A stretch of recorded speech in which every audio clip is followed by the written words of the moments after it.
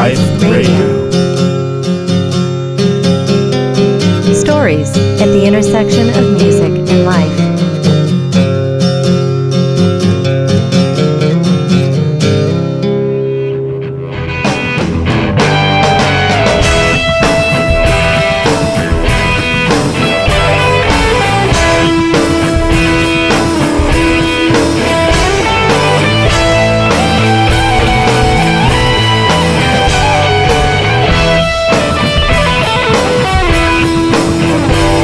Hello, and welcome to another episode of Music Life Radio. I'm your host, Dan Sauter.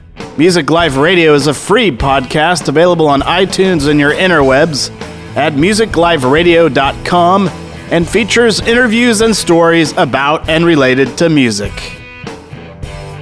Today on the program, we feature CJ, the new owner and proprietor of Winter's Tavern.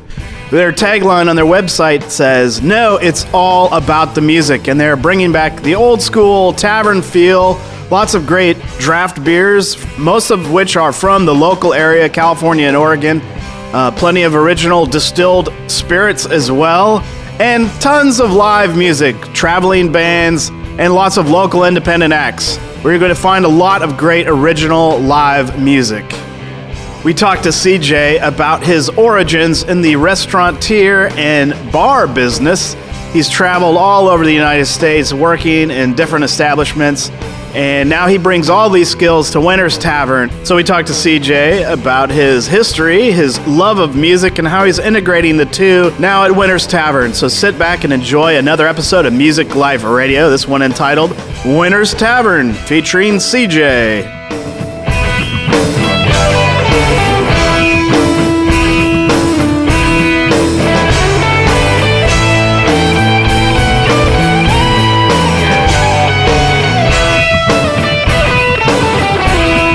So let's do a proper introduction. I am here with CJ, proprietor, owner of Winter's Tavern in beautiful Pacifica, California. Welcome to Music Live Radio, CJ. Thank you. Thanks for inviting me down to the green. This is a green room, right, at Winter's Tavern? This is the green room. So any of you guys listening to this, bands come here and play. You'll be able to get a picture of this in your mind. Let's jump back to, I want to get into some history before we talk more about Winter's Tavern. Where did you grow up, and what kind of influences, specifically like music related, did you have growing up? Well, I was born on the East Coast. Luckily, my parents separated when I was young, and my wonderful stepdad, who just passed, Ron Ruth, scooped us out of Florida and brought us to Hawaii. Oh, wow. So I spent my adolescence between Hawaii and Colorado, where I moved when I was 10 years old. So I grew up in Colorado. Okay. I was there from age 10 until I left the nest and went to college. I stayed in Colorado, northern Colorado, and then kind of went from there. But I basically grew up in Colorado. And the scene in Colorado is not what everyone would think, you know. Mm-hmm. It was the 80s. I'm 42 years old. So I was a teenager in the 80s, and, you know, despite being the homophobic, you know, tough Colorado Springs, you know, Christian military craziness, we made the best of it. Yeah. And we got in our fair share of trouble and found, you know, the cool stuff, obviously, including music. I was lucky enough to where my parents were always into music, more so my mother than my father. But even my father enjoyed R&B and old Motown type stuff. He was more of a businessman and really wasn't like a huge music guy, but he had rhythm and loved to dance. And when he heard a good tune with some soul to it, he would get down. Oh, and so great. I just always remember that. You know, like, wow, my dad's like all business, but you know, if it was part of the scene, if we were at the restaurant, you know, and there was a band playing and people were having fun, you know, he would loosen his collar and he'd be out there, you know, juking, as my grandfather would say, having just as much fun as everybody else, you know, cutting loose. So I've always been around music. I grew up in a restaurant and bar. My parents were restaurateurs from way back in the 30s. A little Italian mom and pop spot. Yeah. Up through the 80s. And that was in Florida. So, every summer I got the benefit of being in Miami in the restaurant for 2 months out of every year, up through my teens, and then whisked back to wonderful Colorado where I, spent the rest of my year with my mother, who loves music and always had, some old school stuff going on.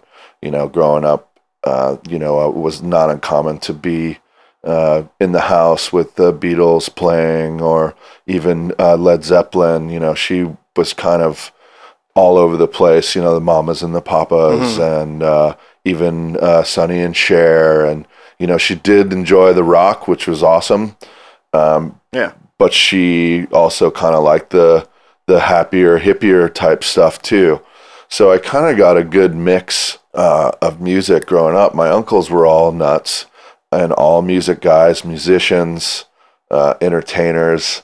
So, they were always playing, the really cool old school shit, just weird old, jazz and really cool stuff like early John Prine. And, oh, great. And, just cool singer-songwriter stuff that makes you think and gets you in the groove. And even, and I hate to even say this, Jimmy Buffett, the early albums, it is what it is, but there's a part of me that when I was a boy and being at a margarita party, in Florida, and everybody just having fun. It was long before it was decades of hits that you hear a billion times. It was the record being spun and the margarita machine, the blender spinning, and we're at the pool and everyone's in the sun and it's big hats. Well, that was a lifestyle those people were living now, just the music. Yeah. It was killer, It was long before it was killed, and made fun of. It was just kind of a happy party atmosphere. It doesn't mean that people didn't like to, listen to Rainbow and rock their fucking minds out. But, it was just like, it was kind of music appropriate type of situations back then. Everyone wasn't exposed to as much music as we are today, and you kind of pick and choose. If you're going to have a cocktail party, you're probably not going to play, Early Priest. I mean, it was there and people were listening to it and it was fucking mind-bogglingly badass. But, it's just not going to, it doesn't jive. Yeah, you got to mix and match with the occasion. So this is really interesting. Your parents were in the restaurant business, into music, and that's where we find you today. Basically, proprietor of Winter's Tavern, and really into music and supporting the live music scene. That's amazing. So after college, what did you do? And what at that point, like high school, college, what kinds of music were you listening to other than your early influences, what you just described? Well, here's the thing. I've always been kind of a go against the grain type of person. I've always pushed the envelope. I'm a hardcore Scorpio. I was born on Halloween. So I've always kind of been out there. And as much as that early music influenced me, I wanted to go against what my parents were listening to. So you can rewind to 1987 and see, a boy with a mullet in the middle of Colorado Springs listening to NWA, drinking 40s of Old English, thinking that I was the baddest motherfucker on the planet. I know nothing about Do you have any pictures Compton from back then? at this point, except for what I hear. In the records, I've never actually been to California except for in and out of the airport, traveling all those years from Hawaii. LAX was home to me, but beyond that, I knew nothing of California, but this sound was so powerful, and my buddies and I were all into it. We'd listen to this stuff and drink the beer and talk the talk and walk the walk and, bitch this and fuck that. And I mean, it was just cool. you know, at the same time, it was all that mainstream kind of explosion. Yeah.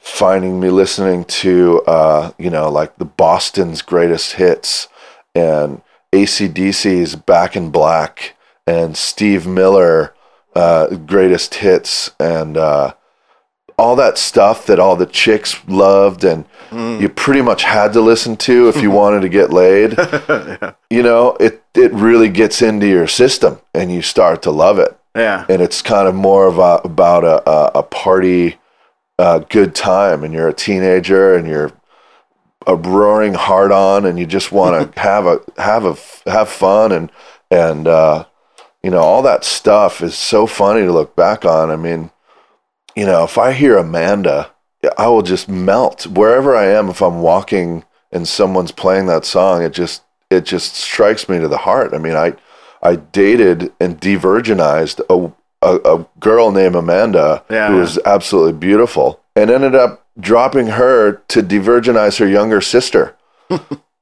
And I was on top of the fucking world, you know. I was a teenager, man. I mean, that shit just gets in there. And it's funny as hell, you know, to look back on that kind of stuff because it's rotten, but it's wonderful at the same time. You know, it's kind of like life experiences that you didn't, you know, it just happened that way.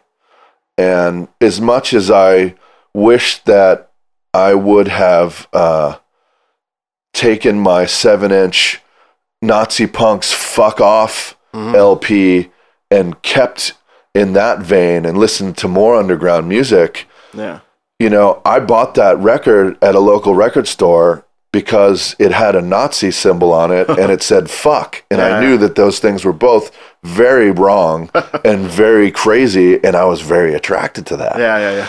So here I am spinning this vinyl and wearing the headband that comes with it, you know, which I still have. I actually had to rebuy the LP because that thing long disappeared. But the Dead Kennedys, I mean, that song is so fucking strong and it's bitching, you know, and I'll never forget that. But that's like a secret thing that I couldn't tell anyone about because, you know, nobody even wants to know what the Dead Kennedys are and Nazi Punks and what the hell are you talking about? This is 1987. Did you hear the Beastie Boys album? Yeah. You know, and License to Ill. I mean, it's a guilty pleasure. I saw Run DMC Beastie Boys at the Miami baseball stadium, which has been destroyed. They tore it down 20 years ago.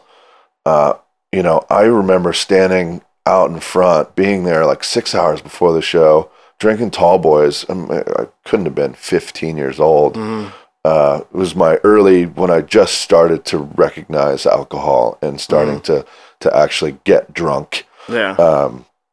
You know, and just having a beer buzz and them opening the gates, and it's a baseball stadium, so it was open seating.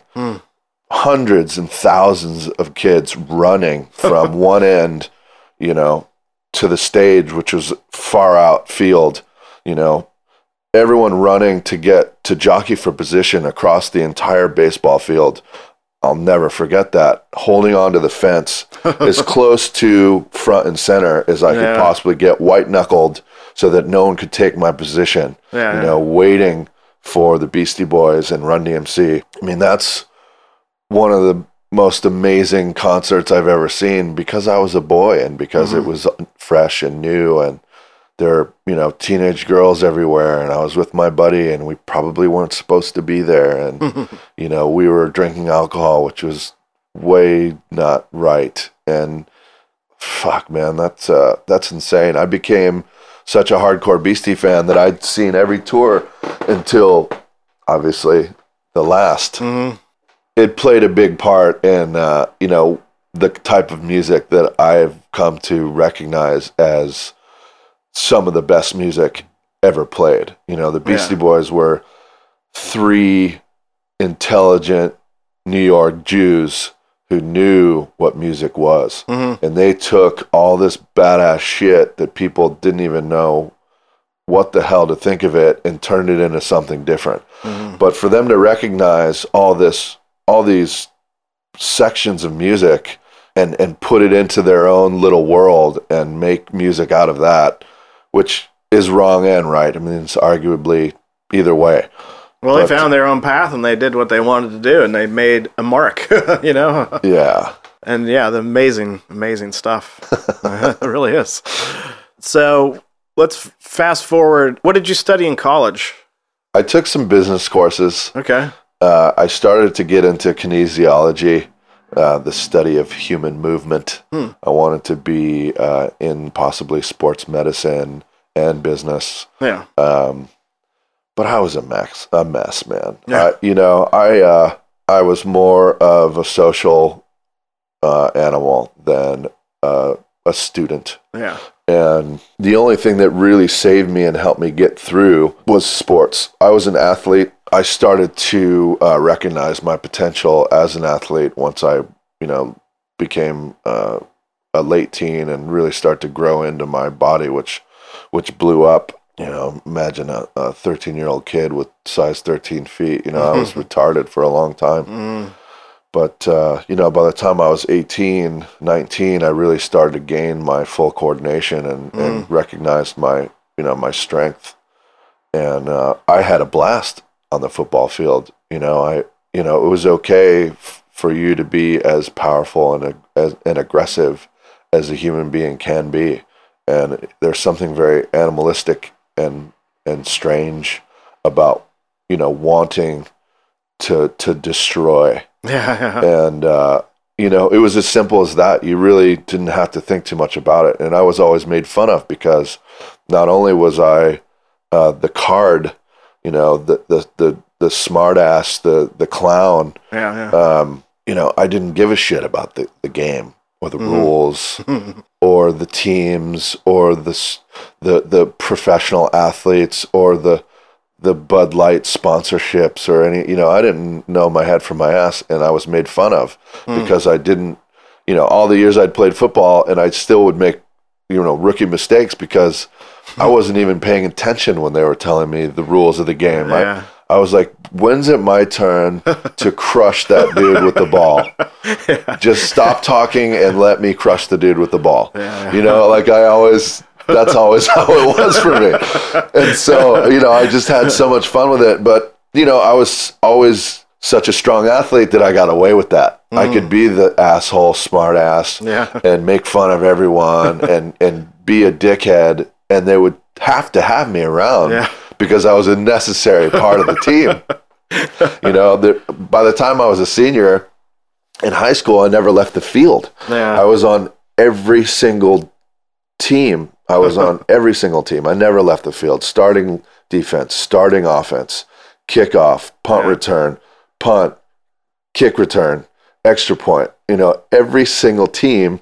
And it's funny to even say that because I haven't spoken about this in a long time for me to even think of the teams that I was on.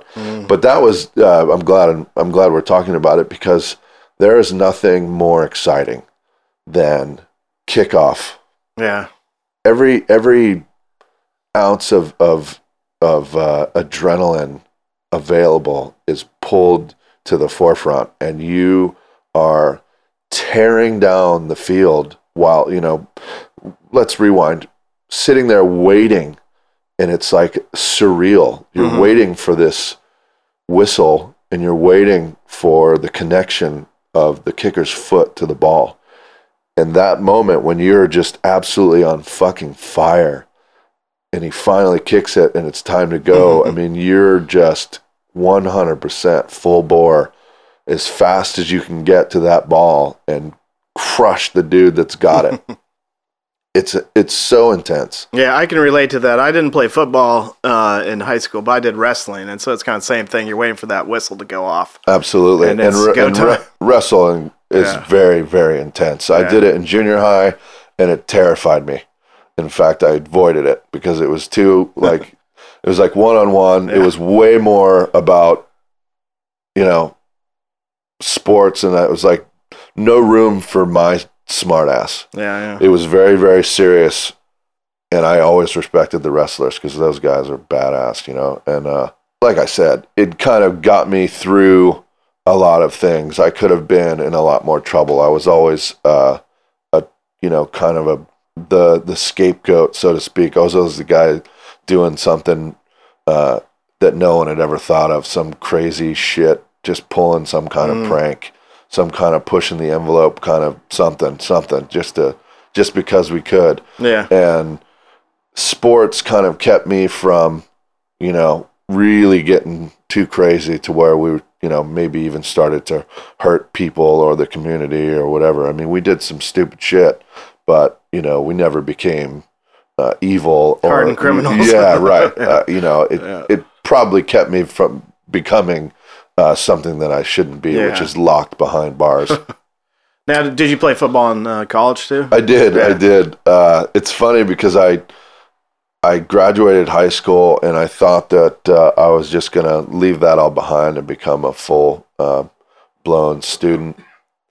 I was just too young. I'd gotten this idea that that's what was going to happen. But once I was out of my mother's care, so to speak, and they didn't have any room in the dorms, they were over capacity, so I had to live off campus, and it was unheard of for freshmen to live out of the dorms, and so it was even more freedom for me. Yeah. And I lived in a house a couple of blocks away from campus, in the middle of every house party on the planet. Yeah. And I was a mess. I was just partying every night of the week and barely making it to my classes. I mean, I barely passed those things. And if not for football to at least give me some kind of direction, some kind of schedule, He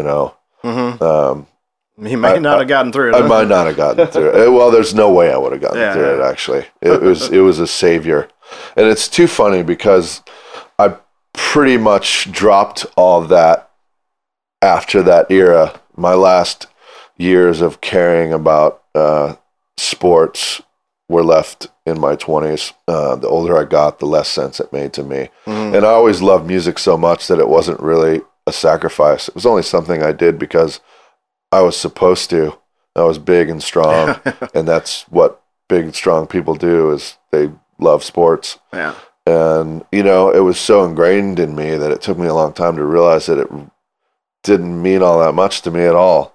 And now that I'm close to 2 decades away from giving a shit about sports, it's all the more funny because people still make fun of me because I'm not a sports guy. And, it was funny. Well, Eric and I were talking, and we were handing out some T-shirts the other night, and he goes, "Man, I didn't realize how big CJ really is. He's like a linebacker." And I'm like, "Well, now it makes sense." Yeah, he was. Yeah, man. I really did have a ball with it. And if I was, not to toot my own horn or anything, but I walked on to the team. I lost the point of that story. I thought I was going to be a student, so I walked into the coach's office once I realized I really wanted to play sports because it's just so much goddamn fun. Yeah. I walked, I'm still 18 years old. I walk into the athletic director's office and explain myself to him, and he said, "Well, son, maybe there's a place for you. We'll just have to see." Yeah. And so I basically talked my way into tryouts. It was kind of a big deal because in college you actually have to take athletics as credits because you're so involved in the workings of the team that you can't take a full load of credits academic-wise. So, after a month of just being in the best shape of my life, just as strong and as fast as I could be, they were offering me a scholarship. No, that's great. Yeah, I went from the guy who was like, "I don't know if you can play this game," to CJ, I need to see you in my office. We're really interested in. Yeah. Oh, that's great. Yeah. It was too cool, man. It was actually felt really good. Yeah. To be recognized as an athlete, not just some drunk fucking troublemaker, which was back to my scapegoat. I was always that guy. CJ made me do it. Oh, CJ was there. You should have seen what CJ was doing. And you're laughing because you see me do some idiotic stuff. And I consider myself to be a pretty bright guy, but I have my moments when I become a teenager once again, and I am just a complete idiot. It can be fun, though. Yeah, I think that's the whole point. Yeah. So after college, you're armed with some business skills. You were thinking of going into maybe sports medicine. What did you end up doing? Nothing of the sort. Yeah. I did some traveling. I started, working seasonal jobs. I went to Maine and got a job at Sugarloaf USA, which is a ski resort. Yeah, okay. And worked that entire winter as a lift operator, and snowboarded 75 days that winter, and that's only because I broke myself twice. I would have doubled those amount of days, but I was in my 20s. I was young and fearless, and I had hucked myself off so many things, and it hit enough trees that I had broken some bones, and had to take 6-8 weeks out. Oh, wow. So I would have easily doubled those amount of days, but I don't regret that. Oh, that would have been a great experience. That is one of my most memorable experiences. If I speak to a friend that I care about, who I've come to know in their 20s, I tell them about that very season, that while you are able and young, you need to do something, out of the ordinary, something that you may not have thought about. I did this when I was your age, and it's something that I think about all the time. Yeah. Go to a strange state, get a job at a strange place, and enjoy the fruits of the local labor, whether it be, a kayak guide or a trail guide or a raft guide or a ski instructor or a lift operator, or, you could even be a maid. Who gives a shit? Yeah, just get out of your element. Yeah, you could be a maid, but guess what? You get the ticket. You also get a pass to the fun, which is the whole reason of being there. And you may be the maid, but you get to ski 100 times that winter, which is probably 10 times more than the average person will do in their entire lives. Yeah, exactly. And you did it all in one season. Yeah. And you will never be a better skier or snowboarder or whatever you do. You will never have more fun. You will never find yourself more than you will when you get that submerged into something that special. It was a lot about being in New England and the fantastic microbreweries and the wonderful marijuana and the warm people and the good food. There was the partying, of course. You're in your 20s, but there's something about being the first guy at the top of the mountain, because that's your job. Taking the crazy side lift that you have to be a certain level of skier to even get to, getting to the top of that, and then having to hike up a few 100 feet vertical to open a gondola that can only be run from the peak. There's no other way to get there. You have to hike up there with your gear to start the engines and prepare it for the day.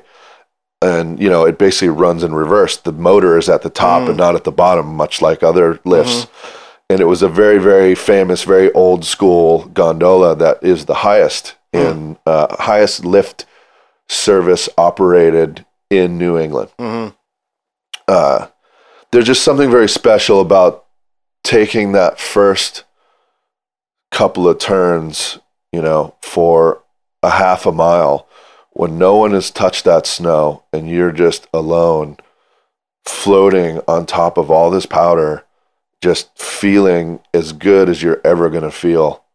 It's hard to even describe what it's like, but it's very, very special and something that I kind of mentally float to when I'm having a hard time. That's your happy place. Yeah, it is my happy place.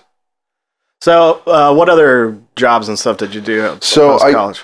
Same old thing, I was looking to have fun and do some cool stuff, and I went back to the Florida Keys, and which, I don't know if you know much about Florida, but it's got a pretty bad reputation. The Florida Keys is like a whole nother planet. That's what I've heard. I've been to Florida, but not the Keys. Yeah. It's nothing like Florida. Yeah. It's like traveling back in time. It's almost comparable to the Baja. If you're going to do the West Coast comparison, True. You have California, and then you have the Baja, which is Baja California. Yeah. But if you travel down the Baja, it's much like California must have been 100 years ago or more. It's very much like that in the Keys. It's not vast like the Baja because it's just a chain of islands or keys, but it's like island time. It's very much, very, very much more mellow, very simple.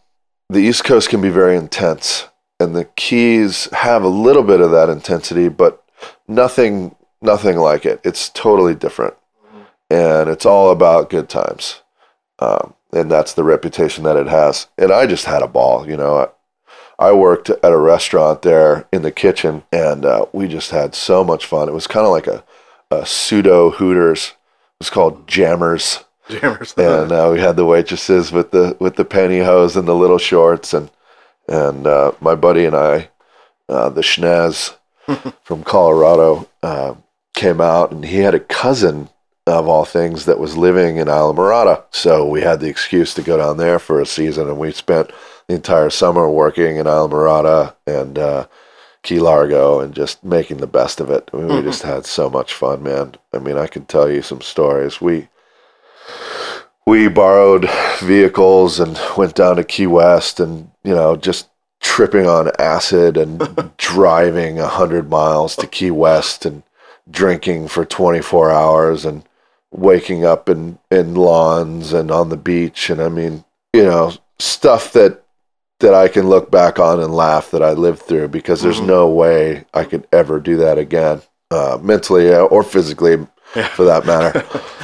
But it was fun because being in a resort scene means that it's everybody's vacation, but that's your everyday. So you get the benefit of everyone being in vacation mode every day, all day. And you may have to cater to them to make money, but as soon as you clock out, you get to turn that off, and you're in the party. Yeah. So unless you're clocked in, and depending on where you work, some places encourage you to also be part of the party when you're clocked in. It's just one big party. It's really a good time. So Florida, what was next? The city of sin, Las Vegas, Nevada. I took a job from a family friend who had a technical construction gig in Las Vegas. Per diem, room and board. We were paid well. We were installing surveillance equipment. Oh, okay. So it was basically technical construction. And even at my size, I was the attic rat because I'm, pretty spry, especially in those days. I was 20-something. I was the guy who had to get through the tiny hole in the corner of the business, and get up into the attic and the roof with all the gear and the equipment and run all the cables for the cameras and the alarm equipment and, install stuff in 120 degrees and God knows, what kind of chemicals and asbestos and yeah. I'll be lucky to see 43. No, I'm in fine health as far as I know. Again, it was something that got me to live in Las Vegas. Yeah. This is long before 9/11. Vegas was a very much still old school and crazy place at that point. We, I just had a vision. In fact, it's funny. It was 9/11. Skateboarding naked across the Hoover Dam at 4 a.m. Oh, nice. Because in those days, it was the desert. There was nobody out there. Yeah. The night guard was taking a nap. Nowadays you can't get anywhere near that place. Yeah. It's all full-fledged surveillance and cameras and infrared, and it's hardcore. You couldn't get on that bridge if you wanted to. Yeah. In those days, there was commercial trucking. I mean, I'm out there skateboarding in the middle of the night, and some crazy trucker would be bombing in from Arizona, going way too fast, shaking the bridge. It's like, whoa, It's just funny because that kind of stuff, like, it's the kind of stuff, my brothers and my friends are going to tell my son when he grows up. It's stuff that'll never happen again because it's not possible. Yeah, it's a different age. It's a different age. Things have been shut down. Places that we used to freely climb and, have a beer in one hand and just be on top of the world are now behind plexiglass, and you have to pay to even get to the handrail in front of the plexiglass in a number of places throughout the West. One of my favorite pastimes to get away from the job, so to speak, was to poach rooftops at the casinos on the Strip.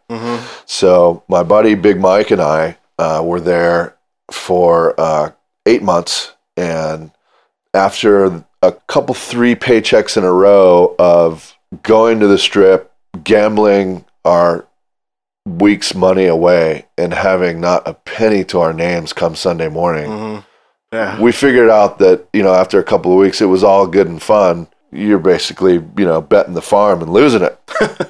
So after we figured out that was no longer fun, that'd wear it off, we would ride our bicycles. We always would drink and ride our bicycles. It was just kind of a Colorado thing, I guess. We grew up doing that. So it was like, by the time I got to California, people laughed at me for it, but I mean, I'd already been doing it for 15 years, We would ride down to the Strip. We were smoking a ton of marijuana in those days, and we had the little bullets where you could basically pull into a fake palm in a casino away from the cameras, take a quick hit, hold your breath, hold the pipe, and no one knew. Hold it until you almost passed out so the smoke dissipated, and walk right back into a crowd of people from Texas, and no one, basically no one knows. So that was our little routine. I mean, we just go down to the Strip and people watch and poach rooftops. The majority of rooftops in that era were, if locked, simply locked. Yeah. So you could pretty much get into the weird, random, far end fire escape route stairwell. There might be 100 of those, and there's only 4 that you can gain roof access. So it was kind of a challenge to even find a way to even think about getting up there. We would get all the way to the roof, and if the door wasn't locked, we would, Bugs Bunny that son of a bitch. We'd just run through it and open the door, whether the door liked it or not. And there was really no cameras in those days. And this is, you're talking about a simple bolt lock. I mean, we weren't. The engineer would have to come back the next day and, take 10 minutes and redo the lock. Poor bastard. But we were long gone. But anyway, we would blow open these doors. The majority of the time, 8 out of 10, it was open. You just had to push the fire push bar, and we're standing on the roof, hundreds of feet above the Strip, looking right down on the Strip at all the old buildings that don't even exist anymore. The Stardust and the Hacienda and the Sands and, all these crazy old school, badass, old Vegas. But we really got to see the end of the end. And I really look fondly on those memories as well, because we made the best of it.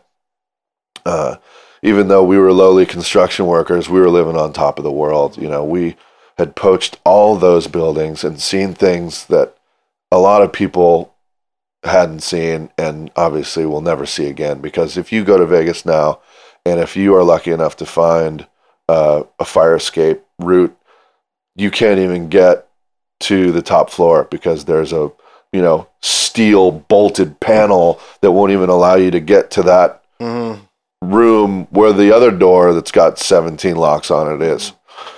We were up in the Luxor, even we got into that 45-degree angle stairwell and made it all the way up to the beam, and we were like hot from the heat of that thing. Yeah. We got that close. Wow. Old Vegas was so cool. So much crazy old history, and when we weren't on rooftops, we were poaching pool decks. Mm-hmm. We were in every single tiki party pool deck on the Strip. We had our suits with us. We're out there, and here's the fun part. Vegas is still pretty much like this, but we would have a jug of Ernest and Julio Gallo, Chablis, the Chablis. We would just be, hobo drinking it off our shoulder, passing it back and forth from me and Big Mike, just stoned as hell, just laughing till our cheeks hurt, in the pools with the bikinis, on the roofs, just living it up. Not spend, keeping our money so that we could survive through the week. Like I said, we had learned that lesson hard, and we stayed away from the gambling. No gambling. We went months and months and months without gambling a single penny because we knew better. Yeah. And when we did gamble, we were very serious about it. We tried to remain semi-sober, and craps was our game because it had the best odds. Uh-huh. So we taught ourselves how to play craps the hard way. And that's, another thing I'm very grateful for, because I don't like to gamble, but I do. I actually love it. But it's something that I can step away from and not do for a couple of years. Yeah. And it's a special treat when I get to go to a casino and play craps, because it reminds me of being young and dumb and being on top of the world. Yeah. Man, we had a ball in Vegas. What a great town. What led you to leave Vegas and move on to it was just time to move on. Yeah. We actually had a falling out with the business. They were not the best business owners, very disorganized. Yeah. It got to the point where it was hard for them to pay us, and we had just kind of had enough, and it was time to move on to the next thing. After Vegas, I had a short stint in Colorado, back, moving back with Mom to save money, so to speak. And I had an opportunity to come to the Golden State of California. Yeah. And that was October of 1998. And I packed all of my belongings into my Toyota truck and drove out here from Colorado, and here I am 15 years later. Where did you start out at? San Diego. Okay. Mission Beach. Yeah, fun times. I lived in the shadow of the roller coaster and worked at the Coaster Saloon. Lived in the alley behind it for 5 years, and continued the party. After a couple of years of paying my dues, I was the head bartender and had the best shifts and was just on fire, man. I was working 3, maybe 4 nights a week at the most, sometimes 2, and making great money. Just in those days, it was kind of the end of the hardcore bar days, when the ABC hadn't quite cracked down, when all the employees could be just as drunk as the patrons, if not more so. One for you, one for me. And one for you means one for you and you and you. There was 100 other people, and it was just you who was getting the one. It was insane. And we could get away with it. And the thing is, at the end of the day, we were counting thousands of dollars for the house. The house was making tons of money. We were making tons of money. It's an era gone by. Now everything is regulated. The government expects their cut, and things have changed. It's really been regulated quite a bit. The drinking is discouraged as an employee. Everything is accounted for, and the businesses make less, and the employees make less. The government makes more. Yeah. It's sad, but I got to at least be just old enough to see the end of that reign. And it was insane. I mean, people will be telling those stories for the end of time. I mean, there's stuff that I couldn't even try to tell you, how legendary, Pacific Beach, Mission Beach, Ocean Beach, just insane times. Every crazy bar story you've ever heard. I mean, that stuff was all on a weekly basis. What led you to come up to the Bay Area, and specifically Pacifica and Winters, after this time in San Diego? Well, that's the fun part of this story. My wife is from Northern California. She grew up in Sonora. She was born in Livermore. She's got family in Napa and San Leandro, and her brother is in Hayward with his wife. She's got cousins and stuff everywhere. So my son is 20 months old, and going back, almost 3 years, when I realized that I was going to become a father and kind of had to tighten up, so to speak. I have been living this Playboy lifestyle and, just having as much fun as a human being can have all of these years. And, felt like it was time for me to kind of make some better choices and become more responsible and be a father to my son. We decided that it was high time to invest in a business. And it's always something I know I was going to do at some point. Yeah. But I'd always kind of had it way on the back burner because, I was just having too much fun to really think about getting too serious. Sure. There's something very special about showing up and clocking in and having a ball and clocking out and taking all my cash and never think about that place again until I clocked in the next time, which could be 4 days from then. Yeah. You have your life and it's yours, I got away with that for a number of years and loved every minute of it. But once I, learned that I was going to be a father and it was time to kind of, rethink my future, we were trying to find a spot. And, I've been working in this industry since the beginning of time. My father had told me to never, ever go into this business. Yeah. As a restaurateur, as a business owner, as an entrepreneur. His father had started the restaurant in the 30s. He was in the restaurant business his whole life. And he pretty much told me that wasn't the way to live life.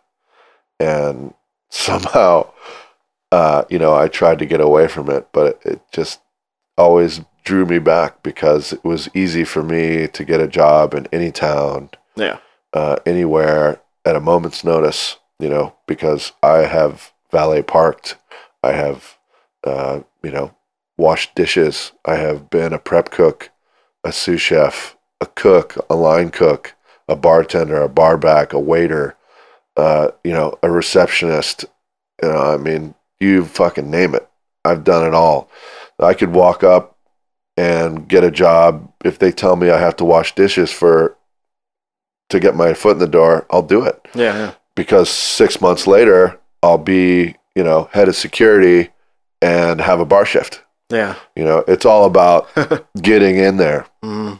Once they realize you're not just some asshole and you know what you're doing and you start, pointing out things that are going wrong, you can work your way up. So anyway, we had the idea of, try to do something on our own. So we put all the feelers out there with our family, and as luck would have it, Winter's Tavern was on Craigslist. Oh, wow. So my brother-in-law emails me this Craigslist ad for a bar in the Bay Area, and I'm looking at it and I'm laughing, going, Pacifica?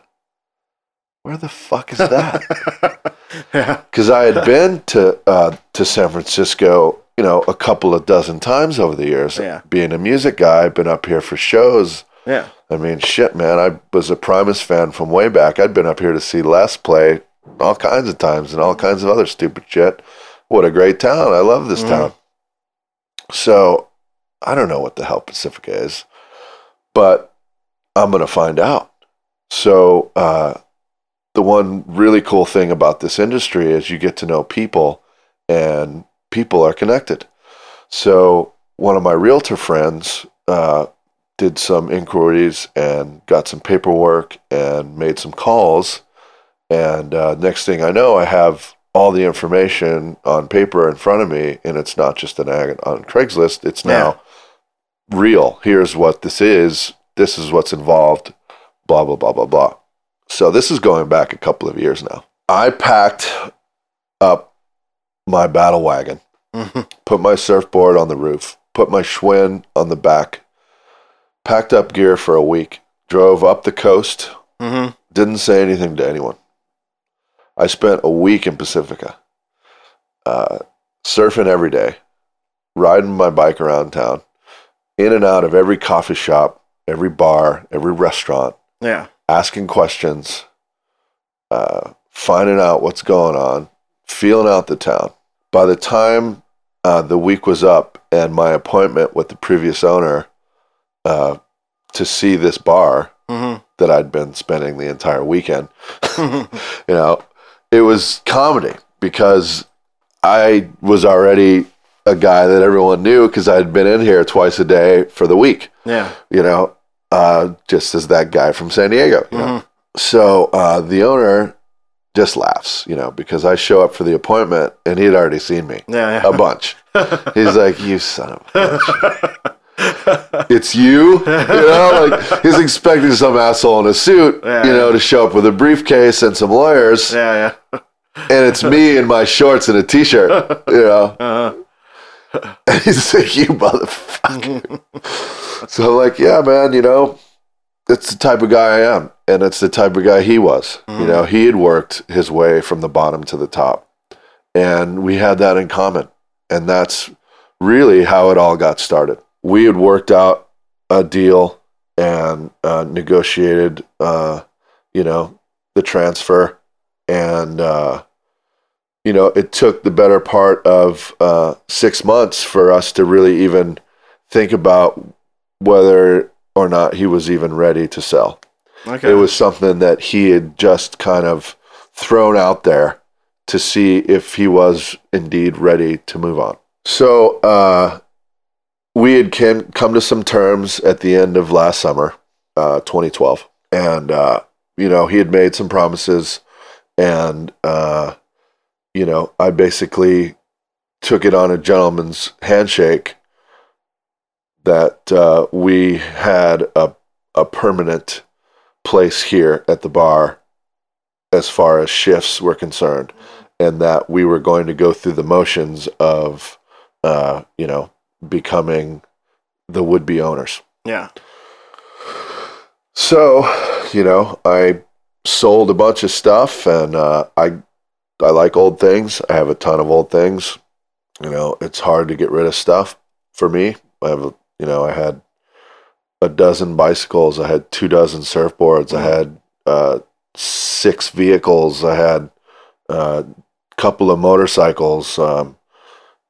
Every outdoor piece of equipment. I'm a camper and a hiker. And, I just had to really, for the first time in 14 years of collecting all this cool shit, toys, I guess you would call it, I had to downsize, get rid of gear. Take everything I own, sell some vehicles, give away a bunch of stuff, get everything I own, my wife and my son, who at this point was only a year old, not even, 8 months old, and move 500 miles north. Mm-hmm. Quit my 2 wonderful jobs, at killer jobs at badass venues in San Diego, because I had hopes of becoming a business owner. Yeah. Here we are over a year later, and the business is still in transfer. Oh. The ABC license is temporary, and the escrow has yet to close. Wow, that's a long transition process. It is, but there was a lot of red tape, which I won't go into. But when you're talking about government and liquor licenses and federal and state bureau of tax, all these things are fucking heavy. Yeah. And they're not to be trifled with, and they don't take anything not seriously. Yeah. So we've had a rough road, and we can see the light at the end of the tunnel. Well, that's good. And it's all falling into place. Mm-hmm. You're waiting for all this stuff to close, escrow to close, and all that stuff at Winters. What do we got going on at Winters? Talk about what you like about this place and how you're making a difference here. Well, first of all, this building is 100+ years old, and it's been moved physically several times. Oh, wow. I've been told recently, of course, there's lots of lore, but at one point, this building sat down at Rockaway. This is going back at least 80 years, if not more. I heard they moved it closer to where the pier would be, and then when they built the pier in, I believe, the 20s, they moved it again to here, closer to what was the railroad tracks long before the one. This was a rail route. Awesome history, man. Just awesome history. Yeah. This place was here and a part of the local brothels, which are directly across the street. This is like Prohibition era stuff. I mean, we're talking as cool as it gets. This building was it. This is where people were kind of sneaking away to get a drink, as close as the red building where you had breakfast. Yeah. Salada, that's the oldest building around here. The castle above the hill, it's right there.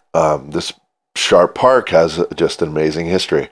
And so I could feel that. I'm a very spiritualistic person, very in tune with the earth. And as soon as I walked through the door that day when I drove my Subaru up here, I could feel it. Yeah. I could feel the warmth. And by the time I walked across the room and bellied up to the bar, this place just spoke to me. I knew it. I'm like, this is it. This is it. This is my spot. This is where I'm going to make my house. Yeah.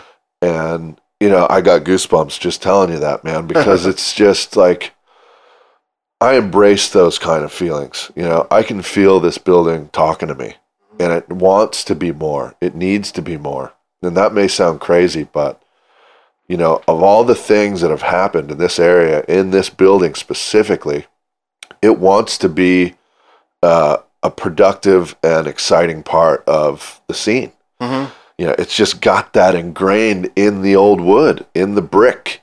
It's here, man. I mean, there is just some glow about this place that's undeniable for myself and many others. And that's really what's cool, is that people that love this area and love this bar, love this building, and know decades of history and generations of people who drank here and enjoyed this place, they have all come to me and told me how wonderful they think I am for reestablishing a place that is welcome to everyone and a cool place to be. Yeah, now you also have a real connection with music. We've already been talking about this. Your tagline is kind of, it's all about the music. Talk about the importance of that statement. Well, for me, it is all about the music. Music has always been something that has been a part of my soul It's moved me. It's guided me. It's ingrained in me. You know, I had LPs in the 70s that I would listen to and destroy over and over and over again, you know, when I was in my single digits, you know. Yeah. 7, 8, 9 years old, I was listening to LPs, you know, whether it be Lionel Richie or Kiss. You know, it was just whatever I happened to have. My stepdad was in radio advertising, and he had, you know, free promo records. He worked at the radio station, you know, so I was privy to music. Not that that would really mean anything if you know, didn't love music. It's either in you or it isn't. Yeah. You know, somebody who doesn't give a shit about music, you ask them a couple of questions and you just know. Yeah. You know, you either love it or you just think it's okay. It's just, music is so powerful. It's been a part of human history from the earliest known history of man. Art on the walls of the cave. Yeah. You know, you can see people banging bones, you know, on wood or something that they've fashioned to make noise. Like it's just there. You know, it's always been there. So you wanted to integrate that with the bar. Yeah, I just feel that to drink and be merry means to enjoy music. It kind of keeps people grounded. You know, music will tame the beast, and I believe that. You know, here's an example. One of my old tricks for getting problematic people out of the bar in my security years, when people are beyond talking to, when they will not listen, and you either get physical with them and hurt them to get them out of the bar, or you call the police. To avoid either one of those things, I used to do the fake flute and start to dance and play the fake flute and dance around in a circle. And the first time I tried it, I was like, I don't even know where I got this idea, you know, obviously the mice. Yeah. But it worked. You know, the guy that was refusing to even make eye contact with me was now staring at me longingly and not knowing where his mind was or what was going on, but he started to like pay attention to me, and I started to dance around him with the fake flute going, you know, and it was like ridiculously silly, but they would follow me out the door. And you're like, problem solved. Yeah, problem solved. And I did it a couple of times over the years. It was like amazing. Yeah. Music is just one of those things. It'll change the mood. I just have always loved music. Yeah. And that brings me to your question. It's just that I know I'm not the only one. Yeah. And music touches everyone, whether they like it or not. Music, to me, is an easy way to have people get away from themselves and enjoy the space that they're in. Oh, definitely. Live music even more so, because you're directly involved in someone's positive energy in their playing. Shit, man. I can't think of a better way to run a bar. The most fun I've ever had is working at music venues, small independent music venues. Yeah. You know, I love that because it's a pure part of music. You know, it's beyond the evil corporate grasp.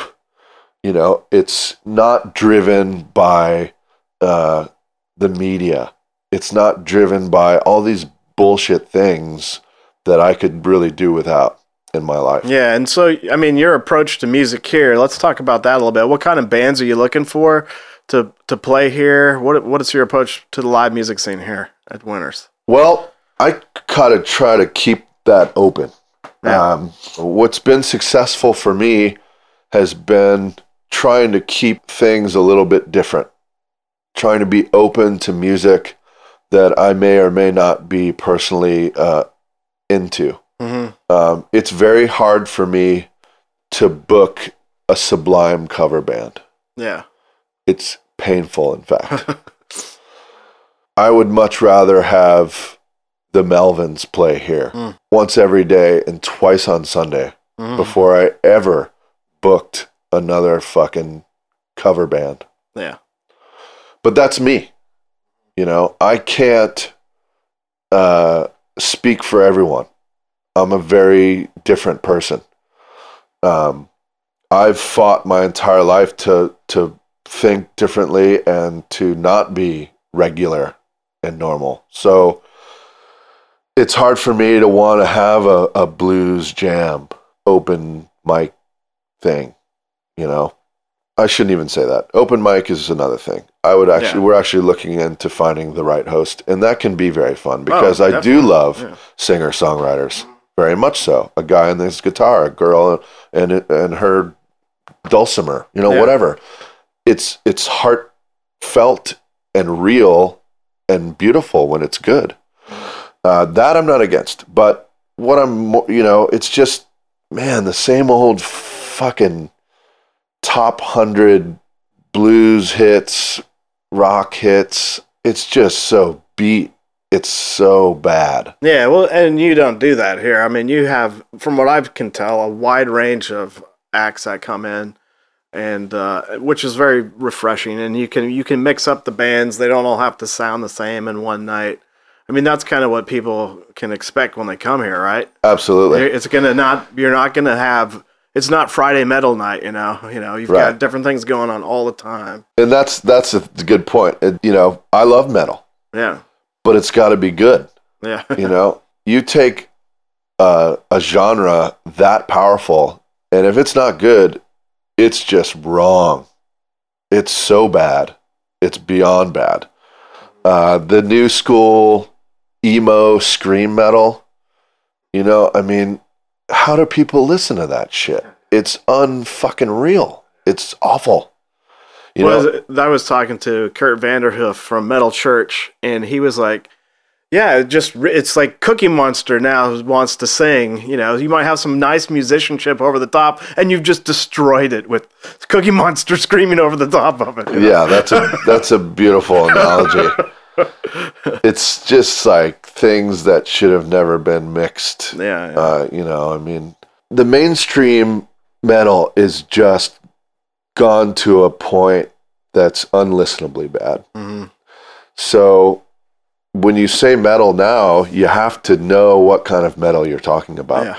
Yeah. But yeah, I'm all about it. If we get a badass metal band in here on a Thursday or whatever, and then, a hipster band on Friday, like, who cares? If it's good, it's good. Mm-hmm. Good music is good. You may think you hate hipsters, but you see one of their bands and those cats can play and they write their own music and it's like seeping into your shit when you see it. Mm-hmm. You can't deny it. It's good. Yeah. When it's good, it's good. And you've got like a pretty loyal crowd that comes here, that I've seen, and they seem to enjoy whatever is going on, at the time. It's really neat. Let's talk about some other stuff that what should people know about Winters? What do you want to talk about and let people know about this place? I just want people to know that they can come here and have a good time. Yeah. That's pretty much what we're about in a roundabout sort of. And you feature, talk about the bar a little bit and the staff. So you've got a lot of micro brews. You've got your Pabst Blue Ribbon. You've got hard alcohol. Any favorites of yours? Right now, my absolute favorite on draft is Speakeasy Scarface, which is a Imperial Stout. Oh, wow, yeah. Very high alcohol, very flavor-filled beer. It's a big beer. It's wonderful. It's got all kinds of flavors to it. I mean, you can sit there, take a sip, and just think about the crazy things that are in it. Yeah. Beer is kind of a passion of mine. I grew up in Colorado, long before the micro term ever really kind of came to be. It was just good beer. So I've always loved beer, and that's the first thing I changed was all the mainstream beers. They got, I was just a hellion to the local vendors. I mean, they all came screaming, why are you dropping this? Why are you dropping that? I mean, I dropped 14 of 16 taps in the first month. All local, if not local, Oregon, Arizona, Colorado, New England, all these wonderful breweries that I've loved over the years who are kicking ass are now on tap here. I try to keep it mixed and matched. I got a weird porter. I got an odd Belgian, aged with cherries. We got a real hef, real Hefeweizen from Germany, Franziskaner. It's wonderful beer. I'm replacing all of these mainstream marketed bullshit beers with the real deal. And people may hate it at the beginning until they try it. And then they realize, wow, this is amazing. Yeah, it's amazing. It's because that's what it's supposed to taste like. So now we have all these wonderful local products. And I've done the same also with liquor. We have a lot of, crafted spirits, locally. California got a bunch of them. We expanded all the choices. We have, many different styles of just about every kind of liquor that you would want. Got rid of, a lot of the regular mainstream stuff that's all basically a commercial in a bottle, and went with true spirits, true liquor, true beer. We may keep the PBR because that's part of our history, and it's the cheapest beer in the house. It's the best deal. Yeah, $2.25 for 16 ounces of beer. You're not going to beat that, and I'm not going to change that. That's one of the two taps I did not change because of that. It's PBR. It's not a bad beer. It's not a good beer, but it's not bad, and I'll drink the hell out of it. I'll drink 20 of those suckers and feel like $1 million. What we're just trying to do here is make a real tavern. This is an old school tavern. I want to stay old school. I took all the made in China neons and the sports crap and all the freebie bullshit that's plastered all the walls. Took all that down, and now it's back to the old school. I'm not catering to anyone in particular. I'm trying to cater to everyone so that we can all have a nice time and all enjoy ourselves. The music is just a bonus. It's helped me kind of speak to people because I love music, and most other people love music as well. If I give people the opportunity to come and play here, then everyone who's playing is having a nice time. Translates to everyone in the room is having a nice time. Yeah, definitely. Infectiously, it just kind of, it just works that way. Where can we go to learn more about Winter's Tavern? I know you got the website, winterstavern.com, and you're on Facebook, Winter's Tavern. Anything else? Well, check you out? I'm kind of new to social media. I just got into it this year for booking reasons. And, I have my feelings about that, and we won't go into that. But, we're trying to get it all. We're working. We have an Instagram. We have a Twitter.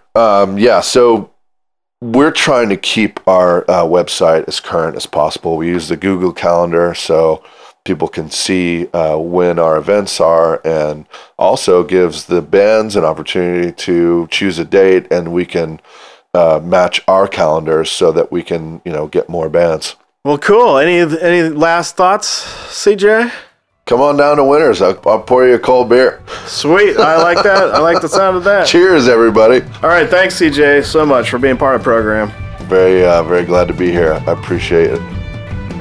Thanks again to CJ and Winter's Tavern. Make sure you go down and check it out.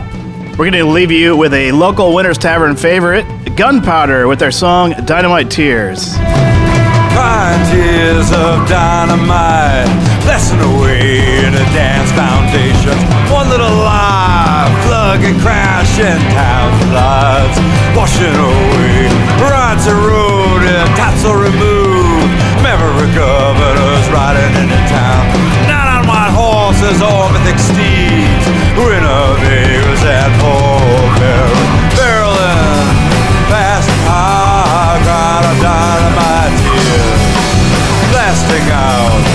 In the marble art is shattering Capitol's glass foundation.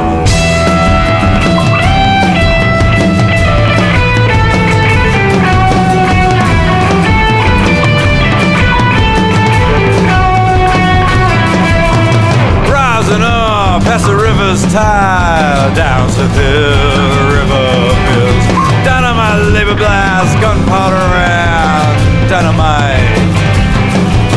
Our spirit and our fight, lasting longer than the Mississippi blasting past old faithful swell. Barreling fast and high, crying out dynamite tears, blasting out in the marble tears, shattering Capitol's glass foundation.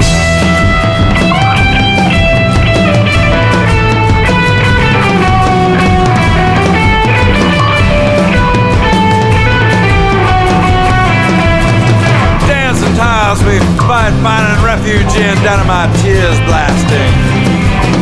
Going back to the good old days of dynamite.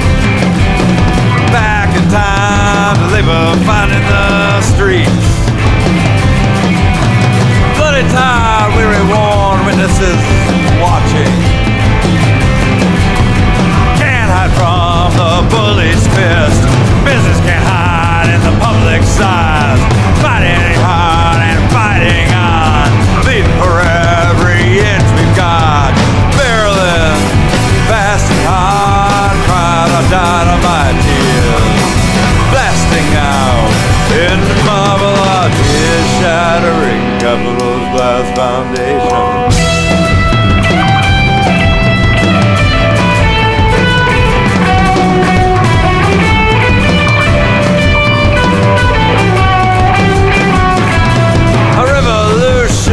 Bathed in blood, dynamite blasting, celebrating, remembering, reminding.